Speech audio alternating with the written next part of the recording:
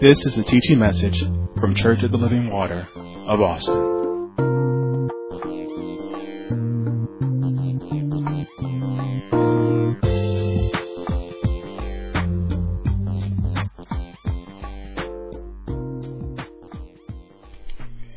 Turn to the book of Galatians, chapter 6.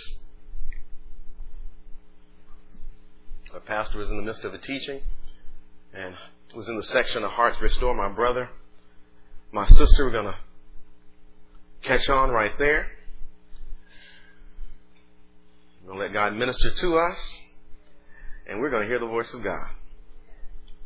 Galatians chapter 6, verse number 1 says, "Brethren, if a man be overtaken in a fault, ye which are spiritual,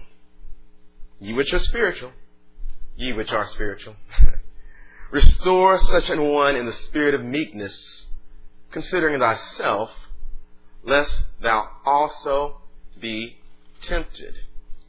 Bear ye one another's burdens, and so fulfill the law of Christ. For if a man think himself to be something, when he is nothing, he deceiveth himself. But let every man prove his own work, and then shall he have rejoicing in himself alone, and not in another." Now, I want to concentrate on verse number 1. It says, "Brethren, if a man be overtaken in a fault, ye which are spiritual, restore such a one in the spirit of meekness, considering thyself, lest thou also be tempted." God has spoken to this ministry, has been speaking to this ministry. We have upon us the work of restoration.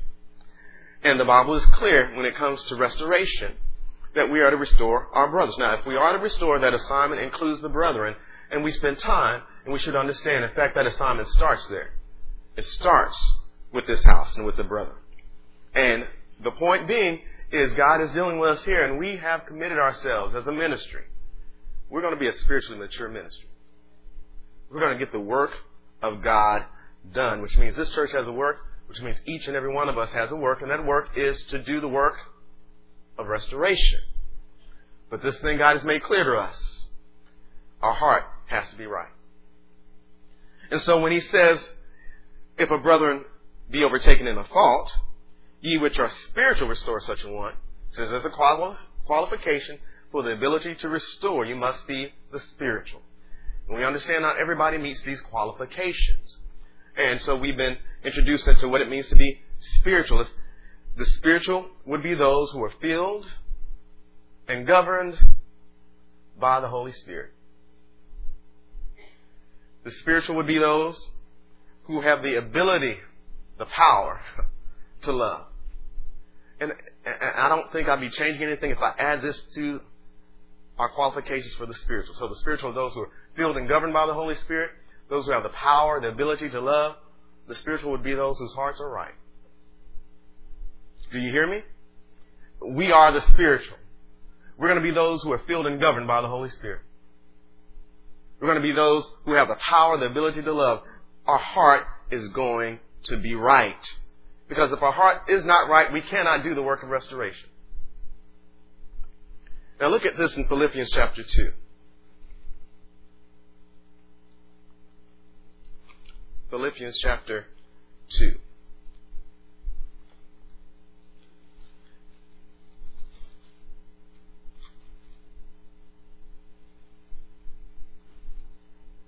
Let's look at verse 12 and 13.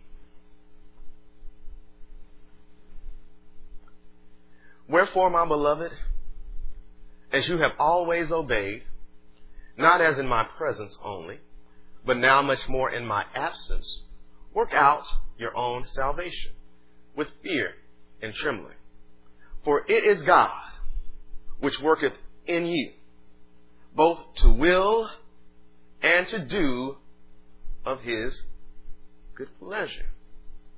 So the will to do God's will comes from God. So when God says, we need to restore church, then your will is to get God's will done. That's God. The will to get his will done, the desire to accomplish the will of God that is in you has come from God. But this this much, this is very critical. This much we need to understand. To have a desire doesn't mean you have the right heart. You can have a sincere desire, but not have the heart to get the work done. And you've got to be careful, because sometimes we get busy with the desire and yet not do the work to make sure our heart is right. And I hope you understand this, because it's really simple. I believe we experience this to some extent in our everyday lives. But have you ever had a person you cared about? And maybe they're going through some things, but you have some information that they need to know that's not going to help them out. And so you go to this person armed and equipped with this information, and you look them in the eye, and you know what they're going through, and suddenly you have a desire to tell them the truth, and you know they need to know the truth, but you say, but I can't tell them. See, you have a desire to get this work done, but you don't have the heart to tell them. And so it's very possible on an everyday basis we have a desire to do a thing, but we recognize we don't have the heart to do a thing. So there are certain assignments that are out there, certain tasks that are out there, that the desire alone is not enough to get the work done. And so God has an assignment for us.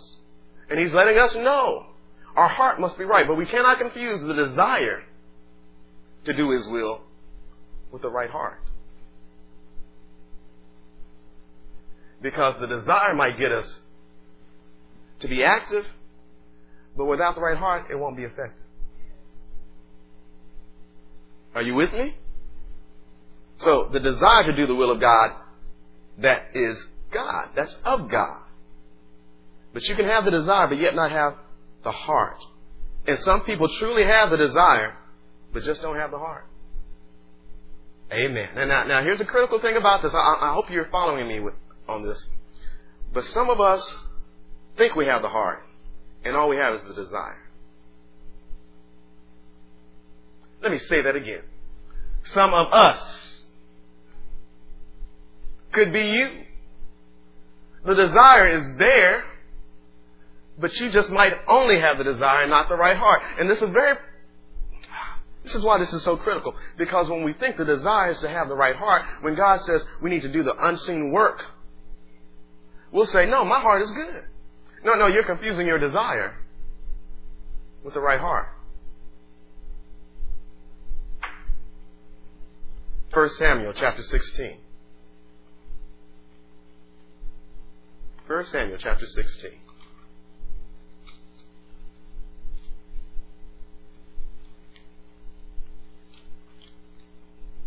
God's ultimate choice is not the person who desires.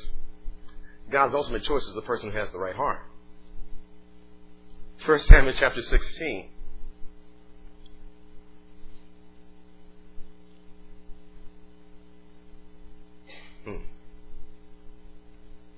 This is when the prophet Samuel has come to anoint God's chosen.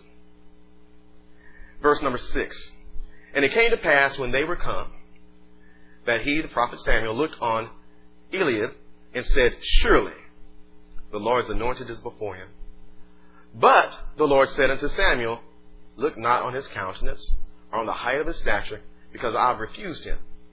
For the Lord seeth not as man seeth, for man looketh on the outward appearance, but the Lord looketh on the heart. Now here's the thing about it. God looks where? God looks on the heart. Now, I believe that Eliab probably had a desire to be king. And I believe if Samuel had not heard the voice of God and told Eliab, you are the Lord's anointed, I believe he would have stepped up because the desire was there, but he would have messed up the people because his heart wasn't right. No, you're not getting me. You're not understanding me. I believe God is telling us we need to do the work of restoration, and we step up and say, I'm willing.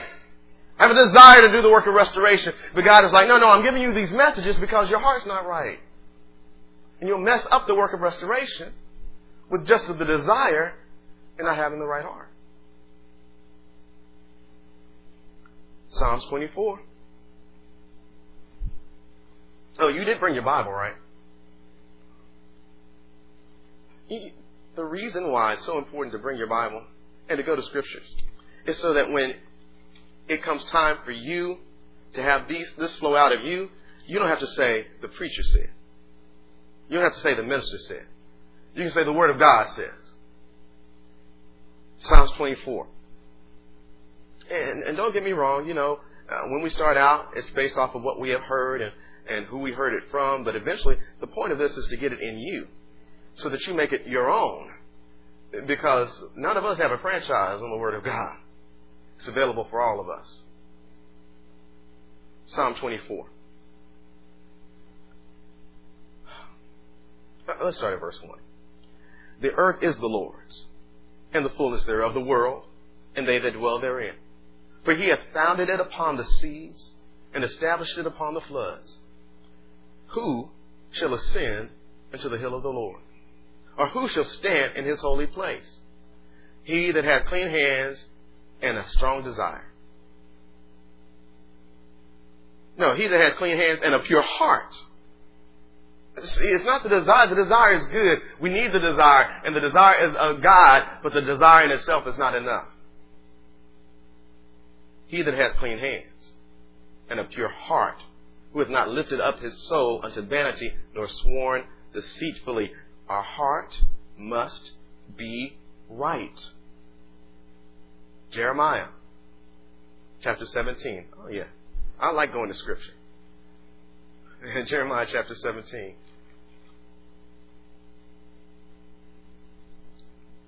You know what Scripture does? It confirms that it is the Word of God. I like going to a Scripture after Scripture after Scripture because it confirms in the mouth of 2 or 3 witnesses that this is the Word of God. Jeremiah chapter 17.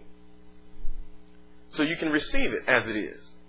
Not the word or the opinion of a man, but as it is in truth, the holy Word of God. Jeremiah chapter 17.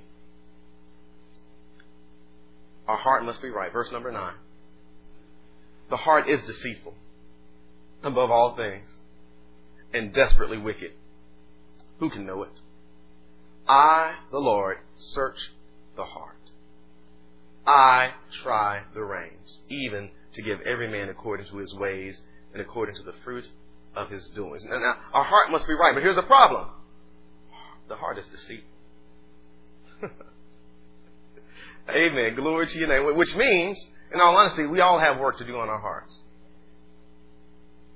But in order to get the work of restoration done, which we have the desire to do because it is of God, we must have the right heart.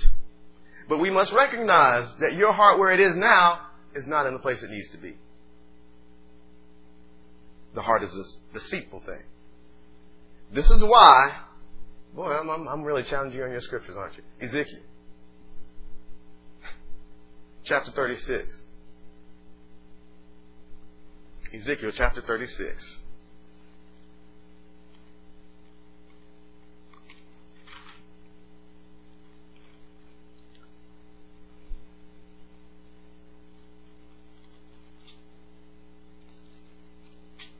So our heart has to be right. But the heart is a deceitful thing. The heart is most deceitful, is what it says. Ezekiel chapter 36, verse number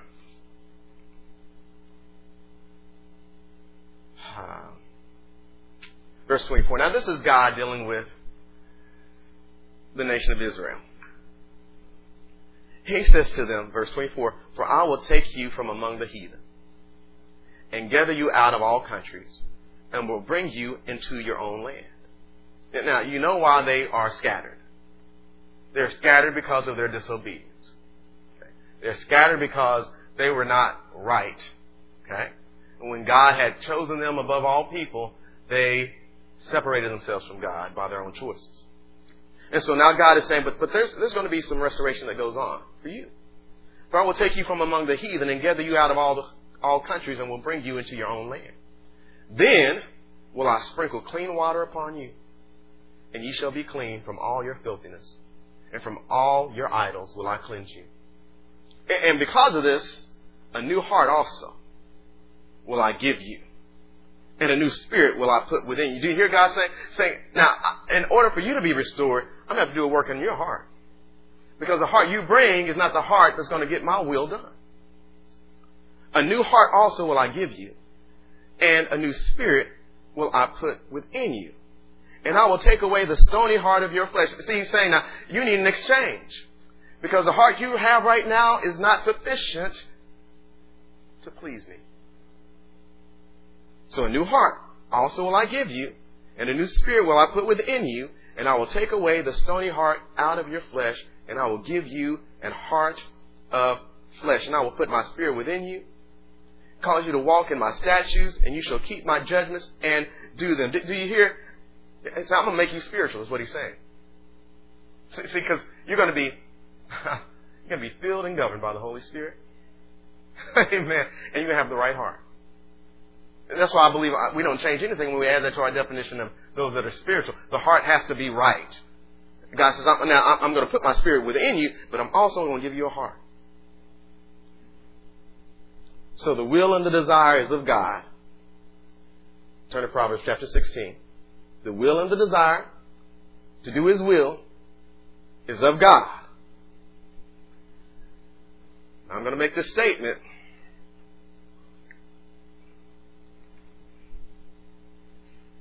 The desire to do God's will is of God. But the preparation of the heart. And now we just read He's going to give us a heart. But the preparation of the heart is our work to get done.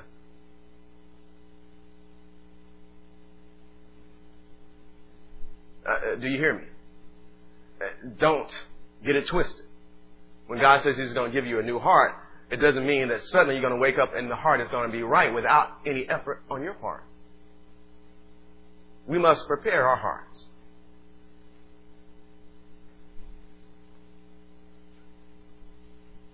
In other words, the heart requires us to prepare it. Proverbs chapter 16, start at verse 1. The preparations of the heart in man, and the answer of the tongue is from the Lord. Wow. Does that contradict what I just say? I don't believe so at all. We'll see it. The preparations of the heart in man, and the answer of the tongue is from the Lord.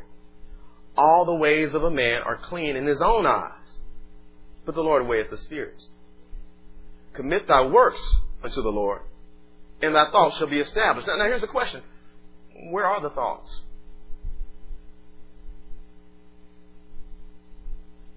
As a man thinketh in his heart. Oh, the thoughts reside in the heart. Well, now he says, if our thoughts are going to be established, if our heart is going to be established with the right thoughts, there's something that precedes it. Commit your works unto the Lord, and then thy thoughts shall be established. Well, didn't you just say the preparation of the heart is from the Lord? No. What God does is He puts you in a position that your heart can be prepared. And then you have to do what you're supposed to do. Let me make sure you understand this. God did say He's going to give a new heart. But don't think that is an excuse for you not to do what you're supposed to do. It does say the preparation of the heart is from the Lord. But then it goes on to say, you have to commit your works to the Lord. Then your thoughts are going to be established. So as far as your heart goes, that's your work to do. This is why we've been hearing God speak to this congregation about doing the work on our heart. That is our work to do.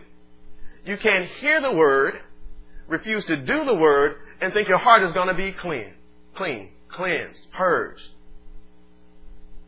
You are going to have to prepare your hearts. Ezra chapter 7. Ezra chapter 7. I'm not saying anything new. I'm just making you see it, where this is coming from. Ezra chapter 7.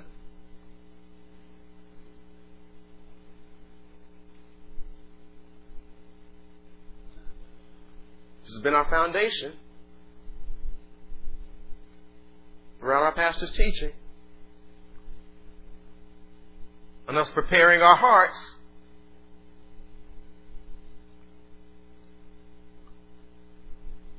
Verse number 6 says, This Ezra went up from Babylon, and he was a ready scribe in the law of Moses, which the Lord God of Israel had given And the king granted him all his requests according to the hand of the Lord his God upon him. Ready means that he is now the spiritual. God wants to restore. Ezra has a work of restoration, but Ezra could not do the work of restoration until he was ready. And then we go on and read in verse 10, here's why he was ready. For Ezra had prepared his heart. Well, I thought God was going to give the heart. No, Ezra had prepared the heart. God had put him in position where his heart could be prepared. Glory to your name. You don't even understand. You don't even understand. See, the things that we hate to face is God putting us in position to prepare our hearts. Let's keep going. I know where I'm going. You don't. For Ezra had prepared his heart to seek the law of the Lord and to do it. He committed his works to the Lord and to teach in Israel statutes and judgments. So you see, Ezra is following along with this. God has an assignment for Ezra to do. Ezra must have the right heart. And the heart starts out in a wrong place, and God wants it in a right place, puts in Ezra the desire to see the temple rebuilt. But he couldn't do it until he was ready. And the desire alone was not sufficient to make him ready. His heart had to be prepared, and he had to prepare his heart. Now, this is what I wanted to get to. 2 Samuel, chapter 3. I'm doing all right on time. That makes me happy. 2 Samuel makes you happy too, trust me. 2 Samuel, chapter 3.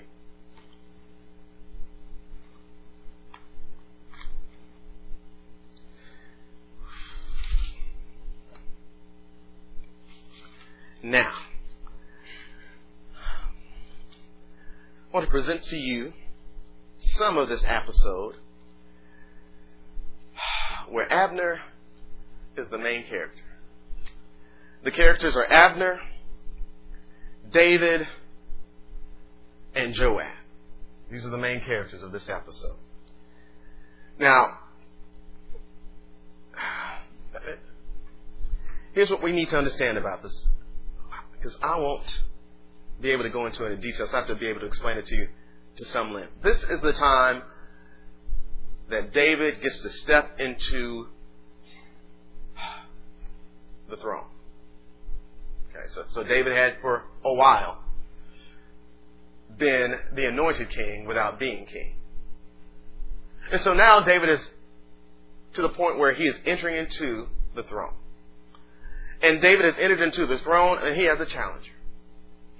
That challenger is the son of Saul. And the son of Saul has a partner. That partner is Abner. And so you have David claiming the throne, and Abner supporting somebody else claiming the throne. So, and we understand, we know from our vantage point that God's choice is David. That David is the rightful king. Abner at this point doesn't recognize that, doesn't see it. So Abner has made a wrong choice. Listen to me. Abner made a wrong choice. But Abner is a family member because he is of the family of Israel. Brethren, if a man be overtaken in a fault, Abner was caught in a fault. He'd made the wrong choice. And he was sticking with his wrong choice. See, that's when you're overtaken. You're sticking with the wrong choice. Speak, God, speak. Now, I want you to understand this. How do I say this? Some of you are sitting in a place where you've been told you're in the wrong choice. You've made the wrong choice. And you and your stubbornness, you are sticking with your wrong choice. But I want you to know this, wrong choices have consequences. Wrong choices have consequences, and they result in unintentional casualties. Now, I'm getting this from Abner, David, and Joab. This is where this is coming from. But wrong choices have consequences and result in unintentional casualties. What do I mean by casualties? See, once our choice has done what it's going to do, here's what I mean by casualties. There are things which are forever with you that can no longer be undone based on your wrong choice. Amen. There are things which are forever with you that cannot be undone. Time won't take it away. It'll always be with you. That's a casualty. Or there are things that are forever lost to you that can never be regained. I want you to know that right now. Wrong choices have consequences, and they result in unintentional casualties. There are things that will forever be with you from your wrong choices. Or there will be things that will be forever lost to you because of your wrong choices. The impact might be you alone.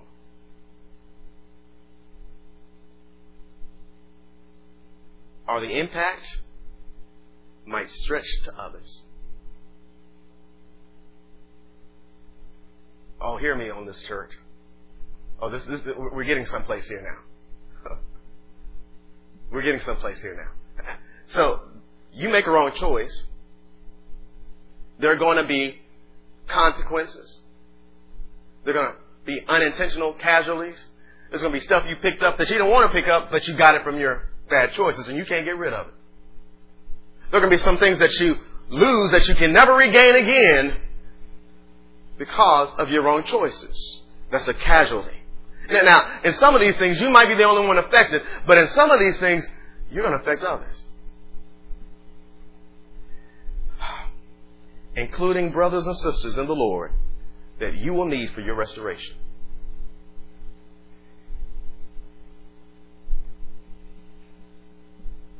I'm staying right there. Oh, because this works two ways.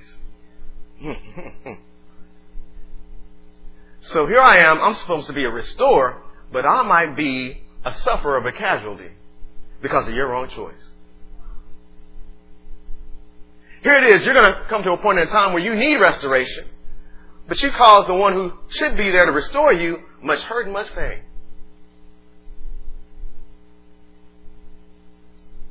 We're in 2 Samuel chapter 3. We're talking about Abner and his wrong choices. So he made a wrong choice. He chose the wrong side. But Abner realized his error. He eventually realized his error. Hopefully, prayerfully, eventually, our error is evident to us. If your error is never evident to you, you will never change. You will refuse restoration because you don't think you need to be restored. That's why I say hopefully, prayerfully, eventually, your error will become evident to you. I'm telling you, you are in some trouble if you're always right. If everyone else is always wrong. If it's always their issue and not mine. You will never see your error. But eventually you got to muse what people have been saying. Eventually you got to meditate on those things. Eventually you got to consider, is there a sliver of possibility that it might be me? Maybe my poo-poo stinks. Now that's how we are. Everybody else's poo-poo stinks, but our poo-poo is like fresh air freshener. No, come on. But that's how we get in our mind. And trust me, God lets you know about your error early. Amen. Glory to your name, God. God let us know. The only issue is that God didn't let us know the way we wanted Him to let us know.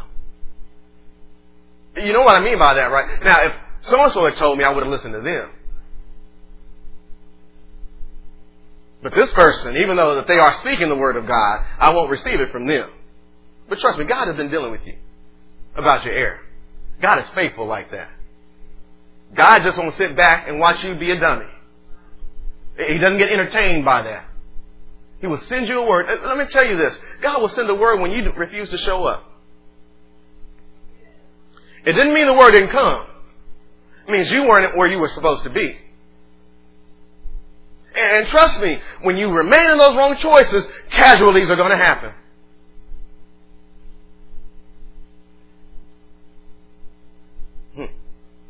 But Abner realized his error. And many times, if not most times, we don't see our error when others first see it.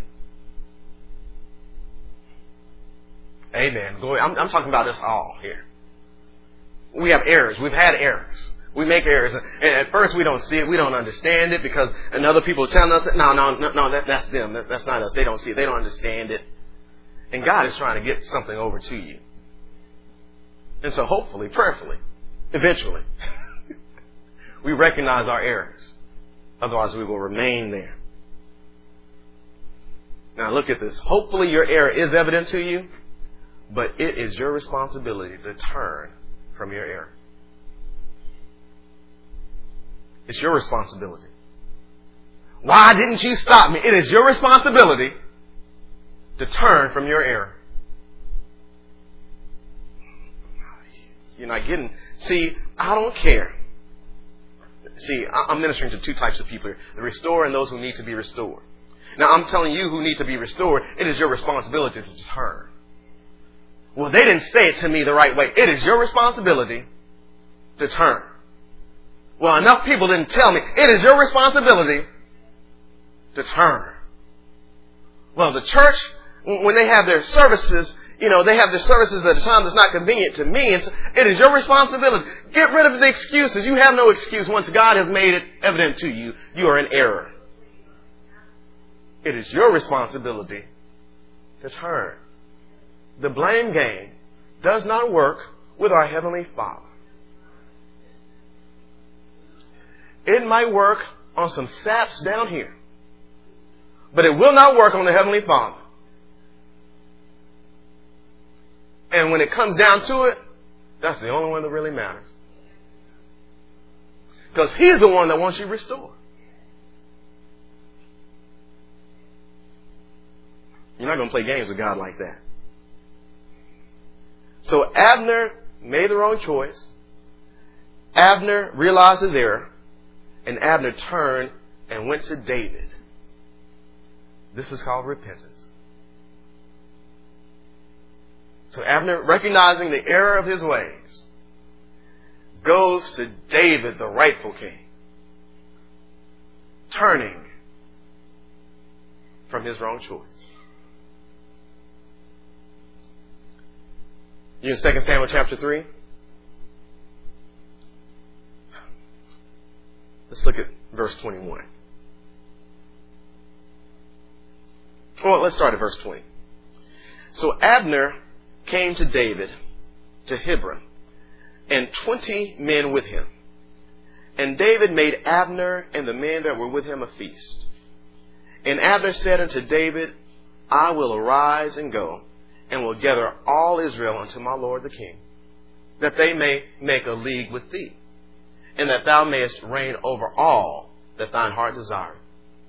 And David sent Abner away, and he went in peace. Now, David forgave Abner and was ready to move forward with Abner.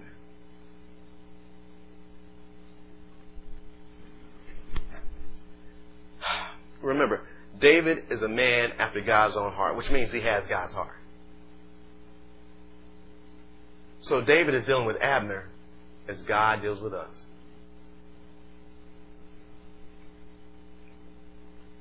David accepts Abner, who had done him wrong. This is restoration at work. Amen. This is a powerful example of restoration at work. Who had Abner done wrong? David. And he goes to David, and David says, Abner, I see that you turned. And since you turned, I don't have a problem with you.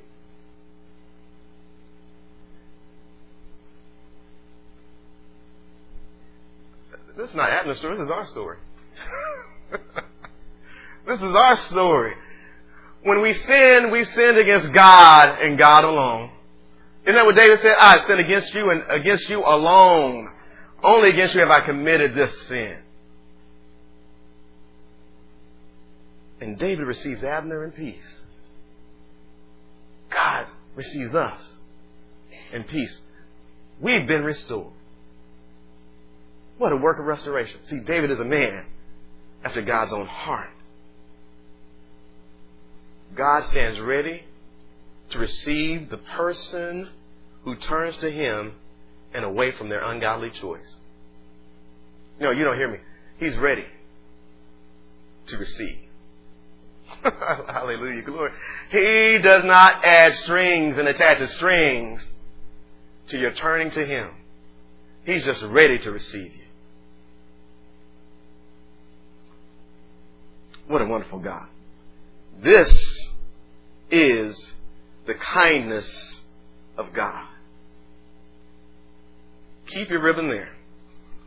Turn to Titus. Chapter 3. Titus chapter 3. Is that right before Hebrews? Am I thinking of that right? Not too long before Hebrews, maybe not right before. Titus chapter 3. God stands ready to receive the person who turns to Him and away from their ungodly choice. Do you hear me? God stands ready. God is ready. There are some people who are out there are caught up in the wrong choice, but God is standing ready.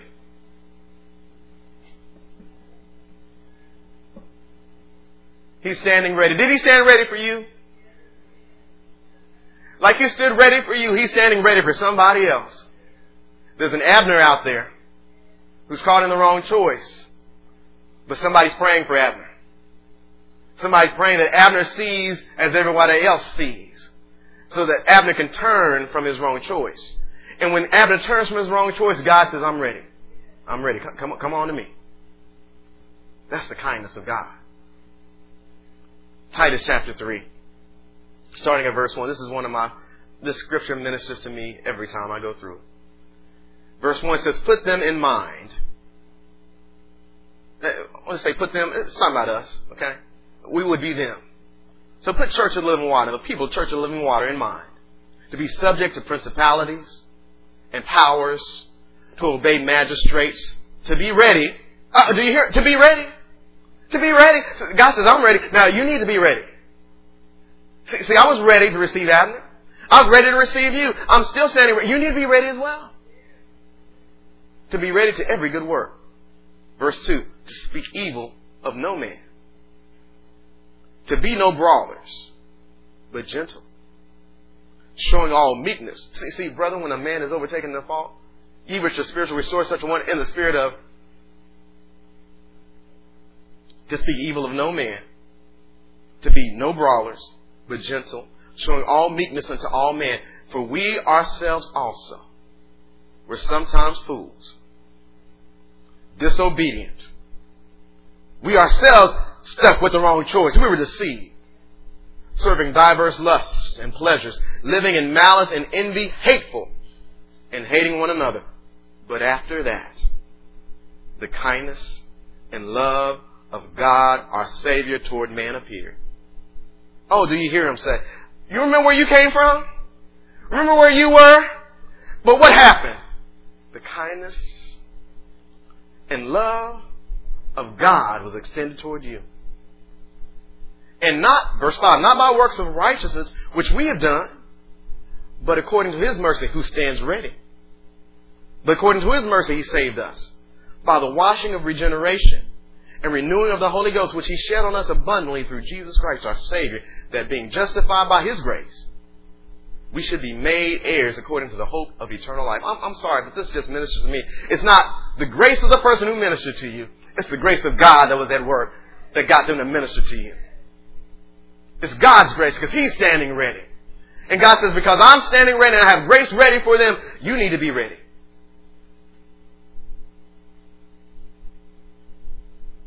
This is the kindness of God. Turn back to 2 Samuel chapter 3. We're God's agents. We give room for God to work as we apply ourselves to restoration and meekness. I'm telling you, God is a good God, so we should be a good people. Because we're His agents. We allow God to work when we apply ourselves to the work of restoration in meekness.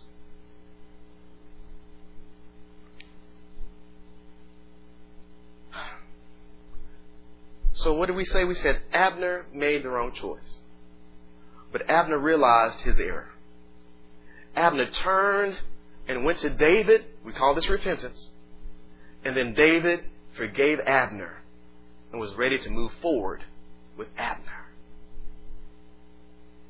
Ready to move forward with Abner. Do you know what ready to move forward with Abner is? I'm not holding what you did against me before against you now. Because if I did, we couldn't move forward together. But David forgave Abner and was ready to move forward with Abner. But Abner's bad choice had a casualty that caused Joab to suffer loss. Makes you want to go back and read it, doesn't it? Well, you ought to. See, it's of God that you will to go back and read it. But Abner's bad choice had a casualty that caused Joab to suffer loss. And remember, casualties is something you can't get back. You can't undo. I mean, that's long lasting. So Abner's bad choice had a casualty that caused Joab to suffer loss. And that loss, Joab was not willing to forgive.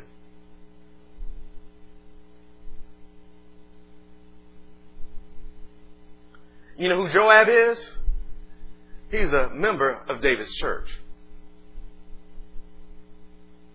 I'm not being plain enough. Right. So David's the pastor. And David says, we're going to do the work of restoration. But there's a Joab in David's congregation that says, I'm not going to forgive them. And so David's going in one direction, and Joab's going in another. And Joab wants David to succeed, but he doesn't have the right heart.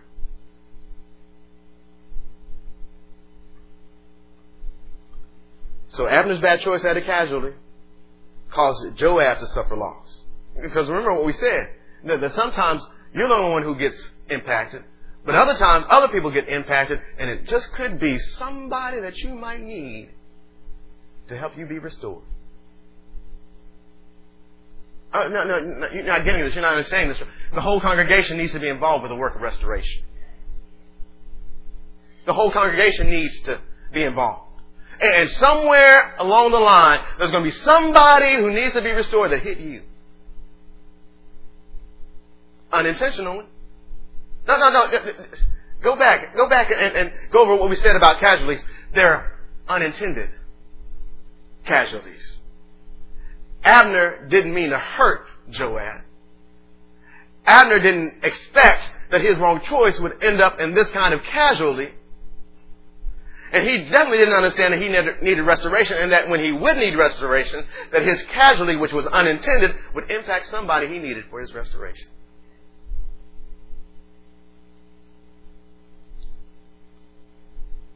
So Abner's bad choice had a casualty. It caused Joab to suffer loss, and Joab was unwilling to forgive.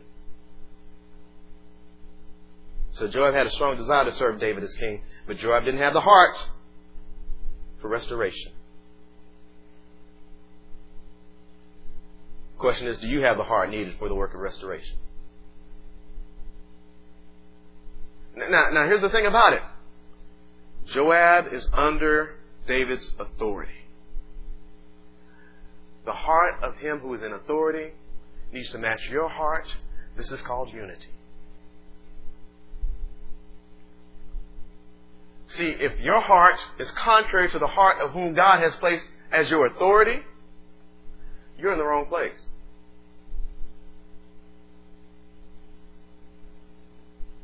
I don't need an amen, because it's true.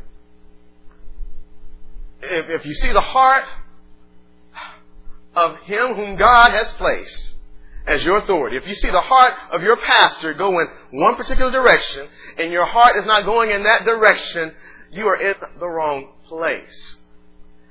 Either as the wrong church or in the wrong position with God. You might be in the right place as a church, but in the wrong position with God. Something's got to give. You either have to line up or get out.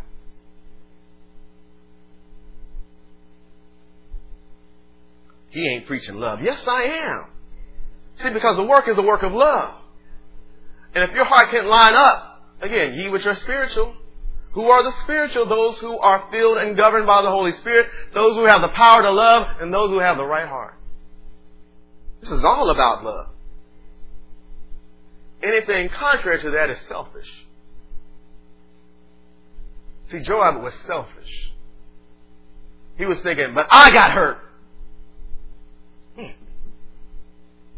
And there is, God is standing ready, but Joab is like, I'm not cooperating.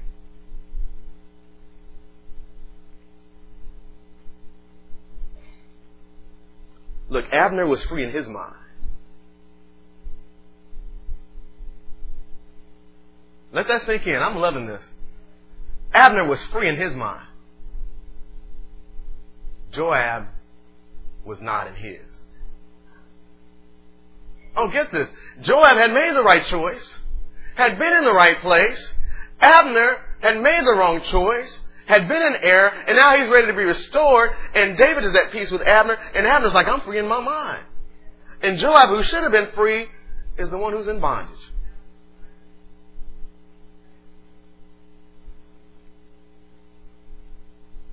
You in 2 Samuel chapter 3?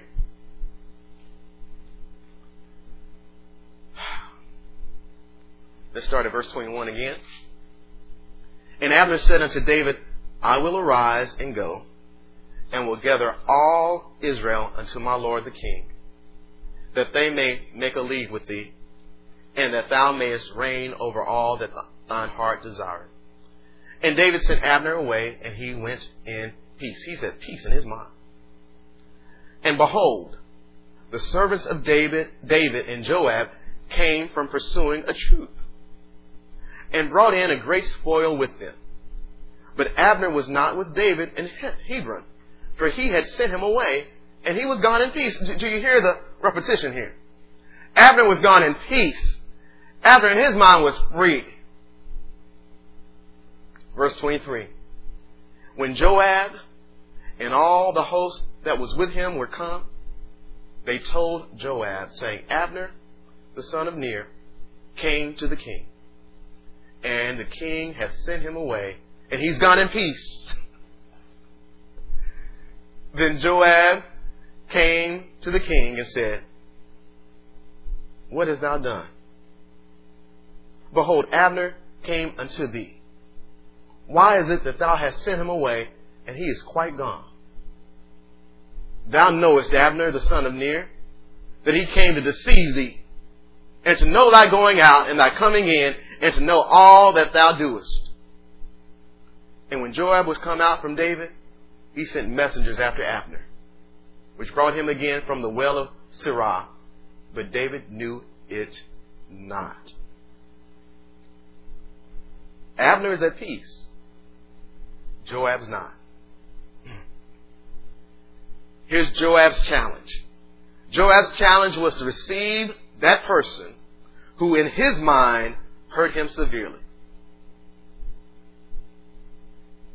Oh, bring it on home. Bring it on home. You know what he has now? God has now put him in a position that he might prepare his heart.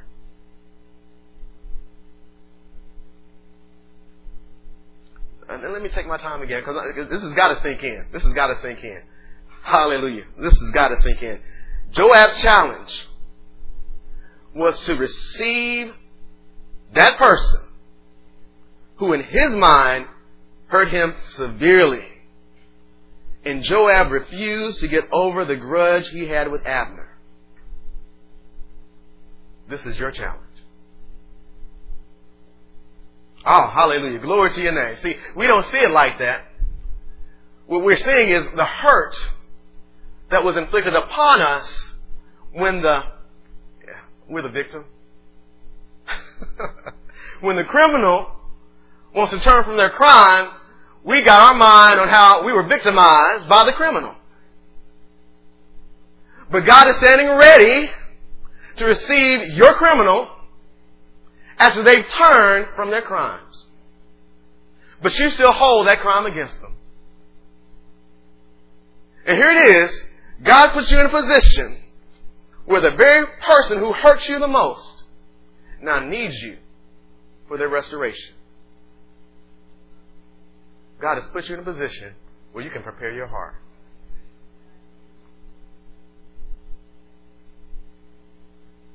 Oh, God, I desire. Yeah, but you have to have the right heart. You were somebody's criminal. You were somebody's criminal. Remember, wrong choices. We've all had wrong choices. They have consequences and they result in unintentional casualties. Somebody was victimized by your criminal behavior. God still received you. Now you're the victim. And someone else out there is a criminal. But remember, in time past, you were a fool. You were the deceived. You were the hateful one. You were hating others. But after that, the kindness and love of God appeared to you.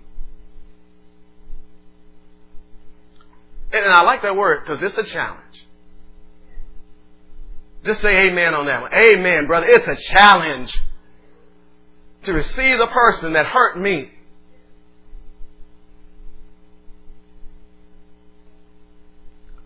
When God puts you in position to be a restorer of the one who hurt you, then you see where your heart is. You see it.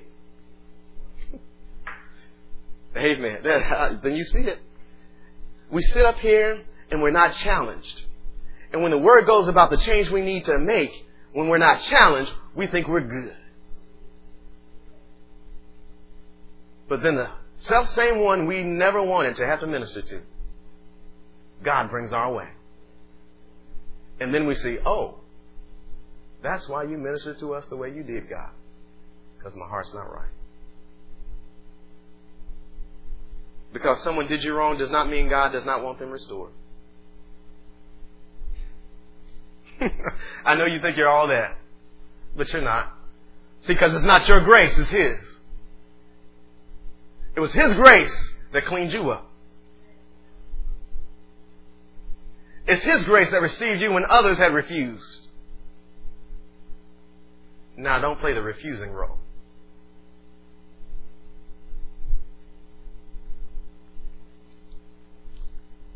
When your heart is not right, it is not your time to minister to that individual because you cannot. You can't. Again, this is all, we're saying the same thing over and over, and we're trying to bring it home to you. You cannot do the work of restoration with the wrong heart. And restoration is going to be on an individual basis. It is a person-to-person ministry.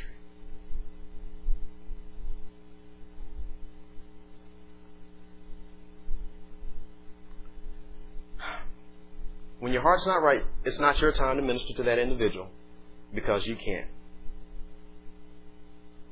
2 Samuel chapter 3, starting at verse 26 again.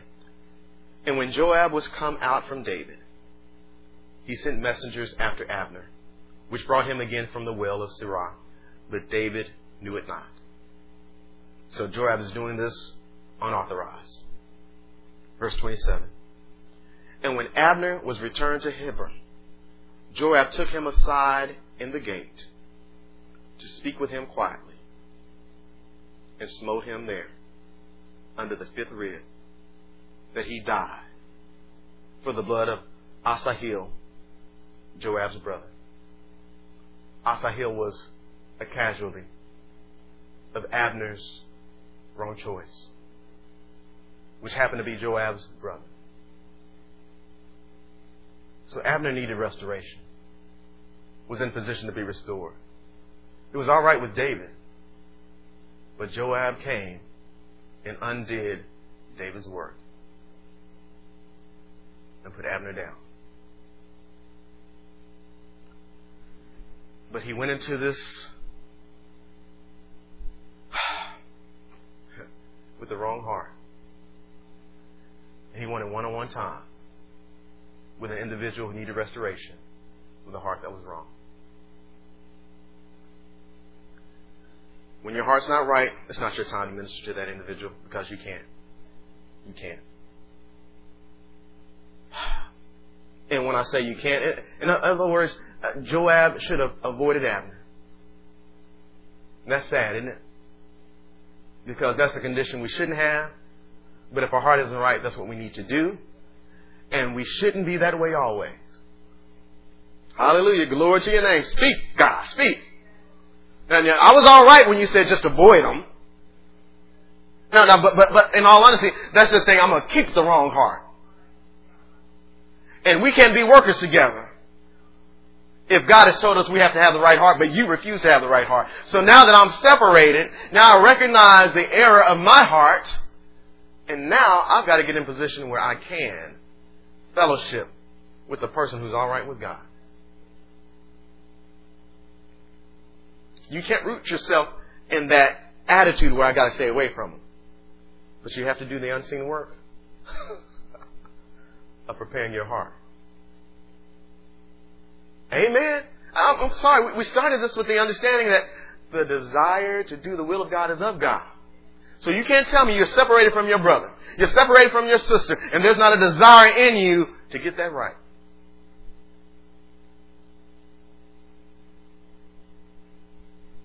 That desire is in you because it is God. And it is His will to receive a restored brother, a restored sister. And that's our work. That's who we're supposed to be. So our heart has to overcome some challenges, people. It has to overcome some challenges. And I won't call them easy challenges. These are difficult things. These are difficult things. Here are the challenges of our heart. Some of them. But especially that goes along the lines of, well, you know, let's go back to 2 Samuel chapter 3, verse 28. So Joab has done what he wasn't supposed to do. Couldn't help himself, had the wrong heart. Verse 28, and afterward when David heard it, he said, I and my kingdom are guiltless before the Lord forever, from the blood of Abner the son of Ner. You hear him saying, David's like, God, I had no partnership in this hurting an individual that I was ready to receive for restoration. Let it rest on the head of Joab and on all his father's house. And let there not fail from the house of Joab one that hath an issue, or one that is a leper, or that leaneth on a staff, or that falleth on the sword, or that lacketh bread. Do you hear this? David said, I am so contrary to this attitude that let the severest penalties be inflicted upon Joab for what he's undone. So Joab and Abashi, his brother, slew Abner because he had slain their brother Asahel at Gibeon at the battle, or in the battle. And David said to Joab and to all the people that were with him, rend your clothes and gird you with sackcloth and mourn before Abner. And King David himself followed the casket. And they buried Abner in Hebron. And the king lifted up his voice and wept at the grave of Abner, and all the people wept.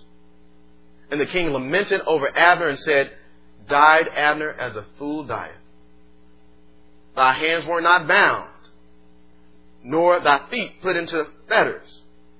As a man falleth before wicked men, so fellest thou. No, you don't hear this. Joab is a member of David's congregation. And he said, you fell before someone who did wickedly. I have nothing to do with this attitude. Now you're understanding me. If your heart is not aligned with the authority God has placed in your life, you're in the wrong position. You need to line up in position or get out.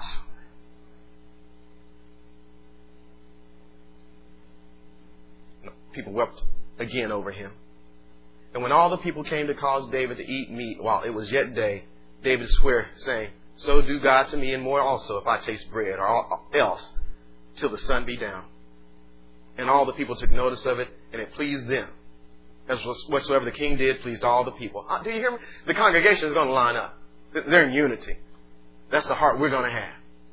We're going to mourn when someone who should have been restored wasn't restored because wickedness was done in the congregation.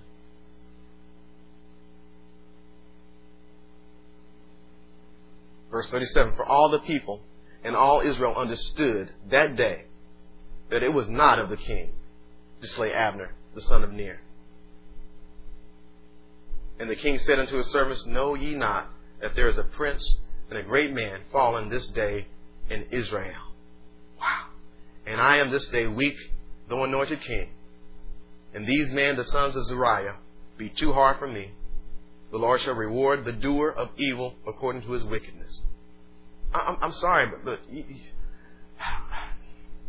you don't want to be the reason your pastor gets upset. God puts one in position of authority who has his heart. God gives us pastors according to his heart. And when you refuse to do the work that lines up with God's heart, you will frustrate your pastor. And the self-same one who should be praying for you is praying against you and your family. This is not a joke. God greatly desires. This amazes me about God. The greatness of his love. I believe at times it is greater than we imagine. He so desires that the wicked turn from their wickedness and be brought unto him and be made member of his family. I believe Jesus desired it so much that he went to the cross for it. Amen. Glory to God. He didn't die for good people. He died for people who made wrong choices and who stayed in wrong choices. Such were some of us. Got to remember where we came from. So here's some challenges of the heart. Past experiences, personal past experiences. By this I mean holding grudges against those who've done you hurt before. Because of it, your heart is damaged. People have done you wrong. Specific people. You hold grudges in your heart because they've hurt you. Another difficult challenge is past experiences from a general standpoint. By that I mean holding animosity toward a group of people, a type of people, or an institution. What do I mean by that? Well, because you had an experience with a man, now all men are alike. Because you had an experience with a woman, now all women are alike. Because you had an experience in a congregation, now all congregations are alike. So now you pass it on, your past experience, from a personal basis to a general basis. Because you had an ungodly experience that hit you hard. Now you're talking about generalities and holding animosity toward groups of people or types of people or institutions. All preachers are like this. Amen. This is real. And then there's hearsay. Hearsay. You have an experience that you've just been told. Amen. Hearsay. Don't fall victim to hearsay. It's the worst kind of challenge to have. You've been told someone among the brethren means you evil. So now you have a grudge against them. You've been told about a group of people. You've been told about a type of people. You've been told about an institution and what somebody supposedly experienced, and you pass it on to yourself. This ruins the heart. These things lead to prejudices. We start prejudging things based on our own personal experience, based on our past experience that we pass on generally, based on things that we receive from hearsay. And so we in turn start discriminating against people. What do I mean by that? Saying they're never going to be saved. They're never going to be right. No, hallelujah. Glory to your name. Isn't that what Joab did with Abner? There's no way in the world that man is saved. There's no way in the world he's changed his spots. I don't believe it. Amen.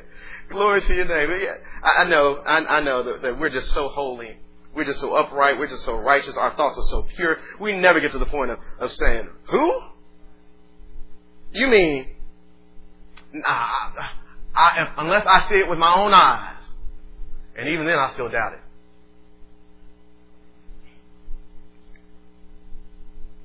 Because understand, there's a God who's standing ready. There are Abners and there are Joabs out there. Where Joab got hit by Abner's casualties. But Abner gets a desire to turn it around. And God stands ready to receive Abner. But Joab did not have a ready heart. He had not prepared his heart. Because these challenges, he never faced. Or he never dealt with. He never properly dealt with them. He held grudges. He held on to past experiences. There are people who hold on to their discriminations or their prejudices based off of hearsay. We can't be like that. Here's what you need to understand before we start discriminating and saying that people can't change. Here's your word for the day. God can change man.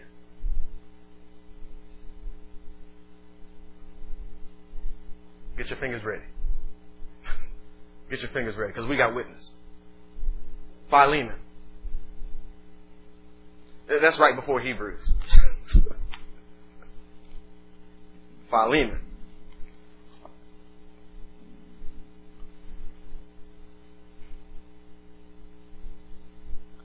Verse 10. There's only one chapter in Philemon. Verse 10. I beseech thee for my son Onesimus, whom I have begotten in my bonds. So I, in my bonds, had a chance to minister to Onesimus. Look at this in verse 11. Which in time past was to thee unprofitable, but now profitable to thee and to me, whom I have sent again. Thou therefore receive him that is mine own bowels. So Paul has this testimony of Onesimus. Onesimus at one time was unprofitable, but God can change men. And he who was at one time unprofitable to you, now because God can change, he's changed and now it's profitable to you. Acts chapter 15. Acts chapter 15. I love it.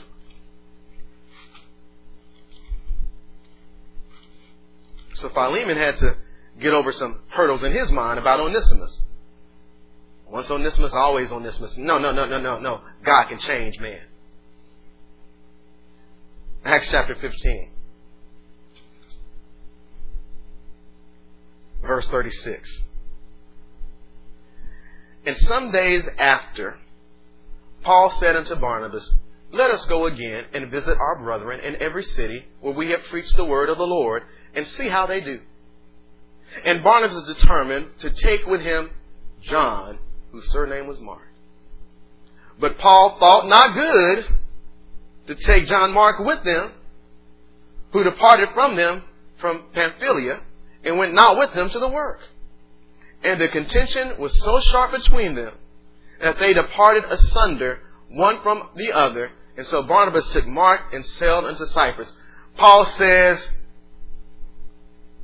that man cannot minister with me.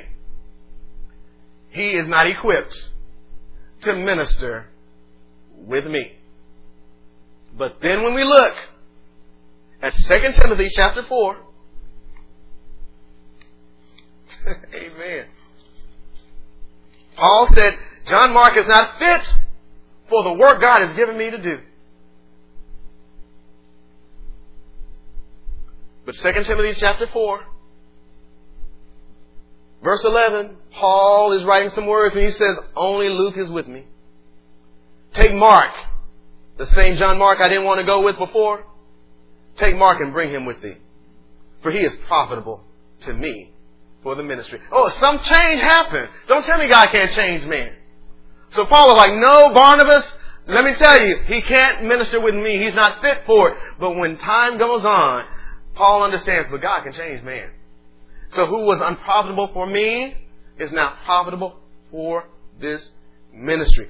Mark changed and he grew. Corinthians, 2 Corinthians chapter 7. 2 Corinthians chapter 7.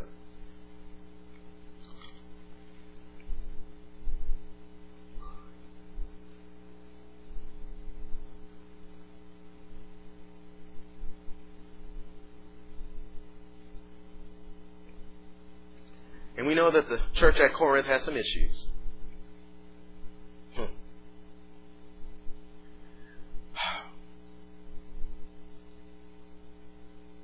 Wow. Look at let's start at verse 6. Nevertheless, God that comforteth those that are cast down, comforted us by the coming of Titus, and not by his coming only, but by the consolation wherewith he was comforted in you, when he told us your earnest desire, your mourning, your fervent mind toward me, so thou rejoice the more. For though I made you sorry with a letter, I do not repent, though I did repent, for I perceive that the same epistle hath made you sorry, though it were but for a season. Now I rejoice not that you were made sorry, but that you sorrowed to repentance.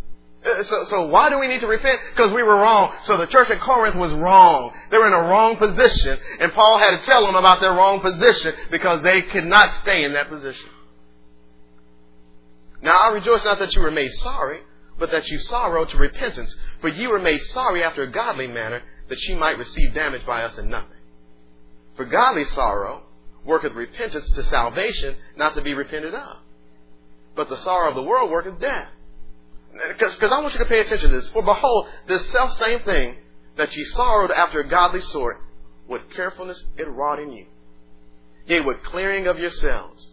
Yea, with indignation. Yea, with fear. Yea, with vehement desire. Yea, with zeal. Yea, with revenge. In all things, you have approved yourselves to be clear in this matter. A whole organization changed. Glory to God. God can change man. God can change men. Hallelujah. Because we'll read 1 Corinthians and think, man, this church is messed up. But don't you know God can change? Mark chapter 10. Mark chapter 10.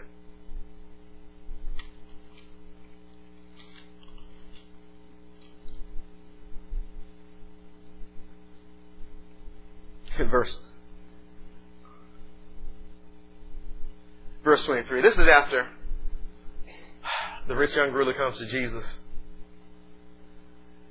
And the rich young ruler, he has some issues with his heart. He has some other challenges that we didn't mention here.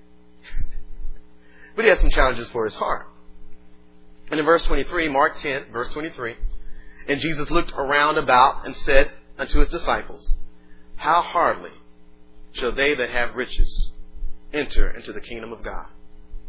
And the disciples were astonished at his words. But Jesus answered again and saith unto them, Children, let me explain this. How hard is it for them that trust in riches to enter into the kingdom of God? In other words, he's talking about their heart is fixed on riches. And how hard it is for them to enter into the kingdom. It is easier, verse 25, for a camel to go through the eye of the needle than for a rich man to enter into the kingdom of God. And they were astonished out of measure, saying among themselves, who then can be saved? Do you hear what Jesus is saying? He's saying, now this is a tough work. This is a hard work. If anybody's going to have challenges getting saved, being changed, it's these people who trust in riches. Verse 27. And Jesus looking upon them saith, with men it is impossible, but not with God. For with God all things are possible. No, you didn't get that, did you? You didn't get that. See, Joab saw Abner and said, there's no way Abner changed. Abner was too deep in the wrong choice. But what's impossible to man is possible to God. Oh my goodness, this is so great. There are people who we think are beyond restoration, beyond redemption, and they are far out there. But his arm is not short, that it cannot save. And what's impossible, we love to say that about the impossibilities of when we're faced with our challenges, but God is talking about getting men saved. Hallelujah. There's nobody outside of the power of God's grace to be able to be redeemed. God saves sinners.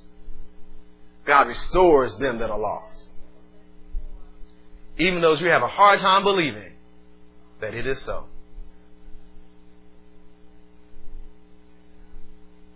Look at this at Acts chapter 9. Acts chapter 9. There's been somebody you've been praying for and it seems like it's hopeless.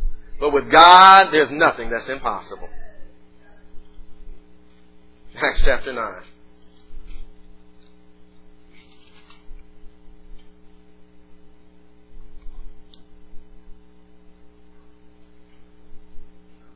How can we forget about Paul?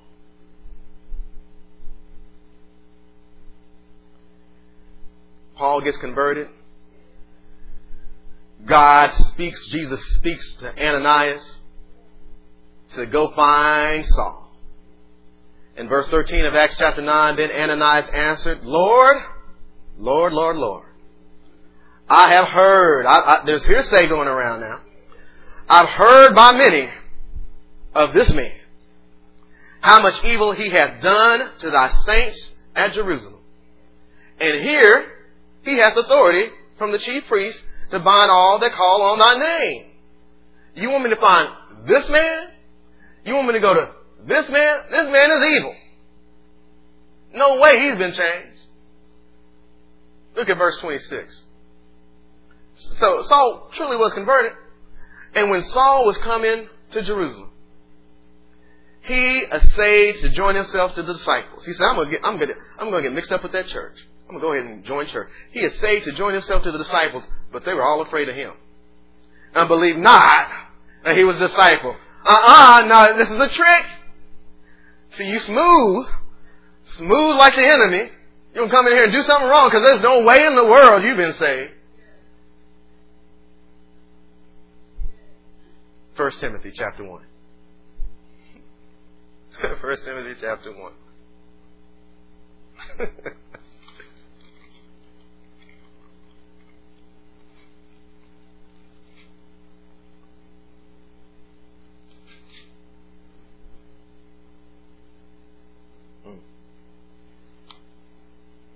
Verse 12. And I thank Christ Jesus our Lord, who hath enabled me, for that he counted me faithful, putting me into the ministry, who was before a blasphemer and a persecutor and injurious. But I obtained mercy, because I did it ignorantly in unbelief.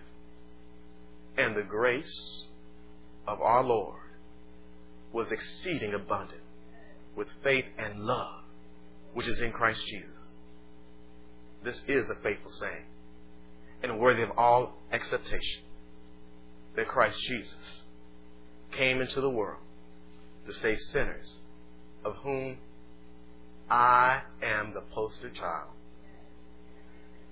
If anybody couldn't get saved, I was at the top of the list of unsavable.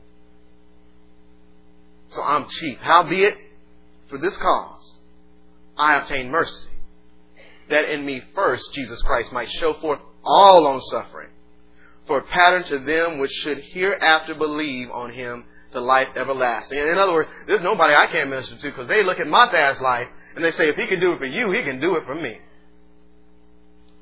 Now unto the King, eternal, immortal, invisible. Now, this is Paul's testimony. He's not talking about the road to Damascus. He's just talking about he changed me. He saved me. He delivered me. What a wonderful thing. I thank Christ Jesus our Lord, who hath enabled me for it. He counted me faithful, putting me into the ministry. Don't you see? He had his Abner experiences, but there was no Joab to kill him. He went to God after he'd made wrong choices, and God says, I'm ready to go on with you. And Paul is just saying, now, look at me now. Look at where I am now. I'm ministering the gospel. I'm testifying of the Lord Jesus Christ. I'm an apostle by the will of God.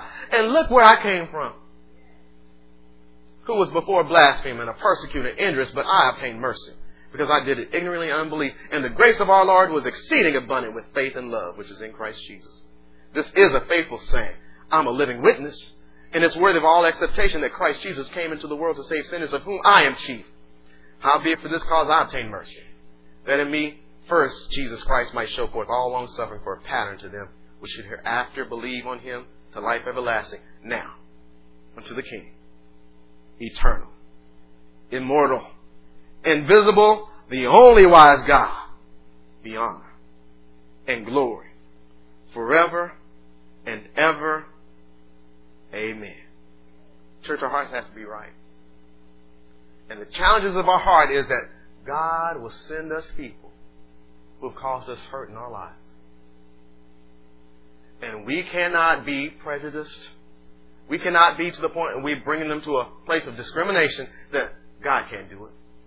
Not in their life. Now, God can do it for anybody, but he can't do it for them. And if we ever get to that place where we just can't minister to somebody, something's wrong with our heart. And we've got to do the unseen work. So when that time does arise, we can do the work of restoration. Stand to your feet. This has been a teaching message from Church of the Living Water at Austin. For more information about our ministry, please go to our website at livingwateraustin.com.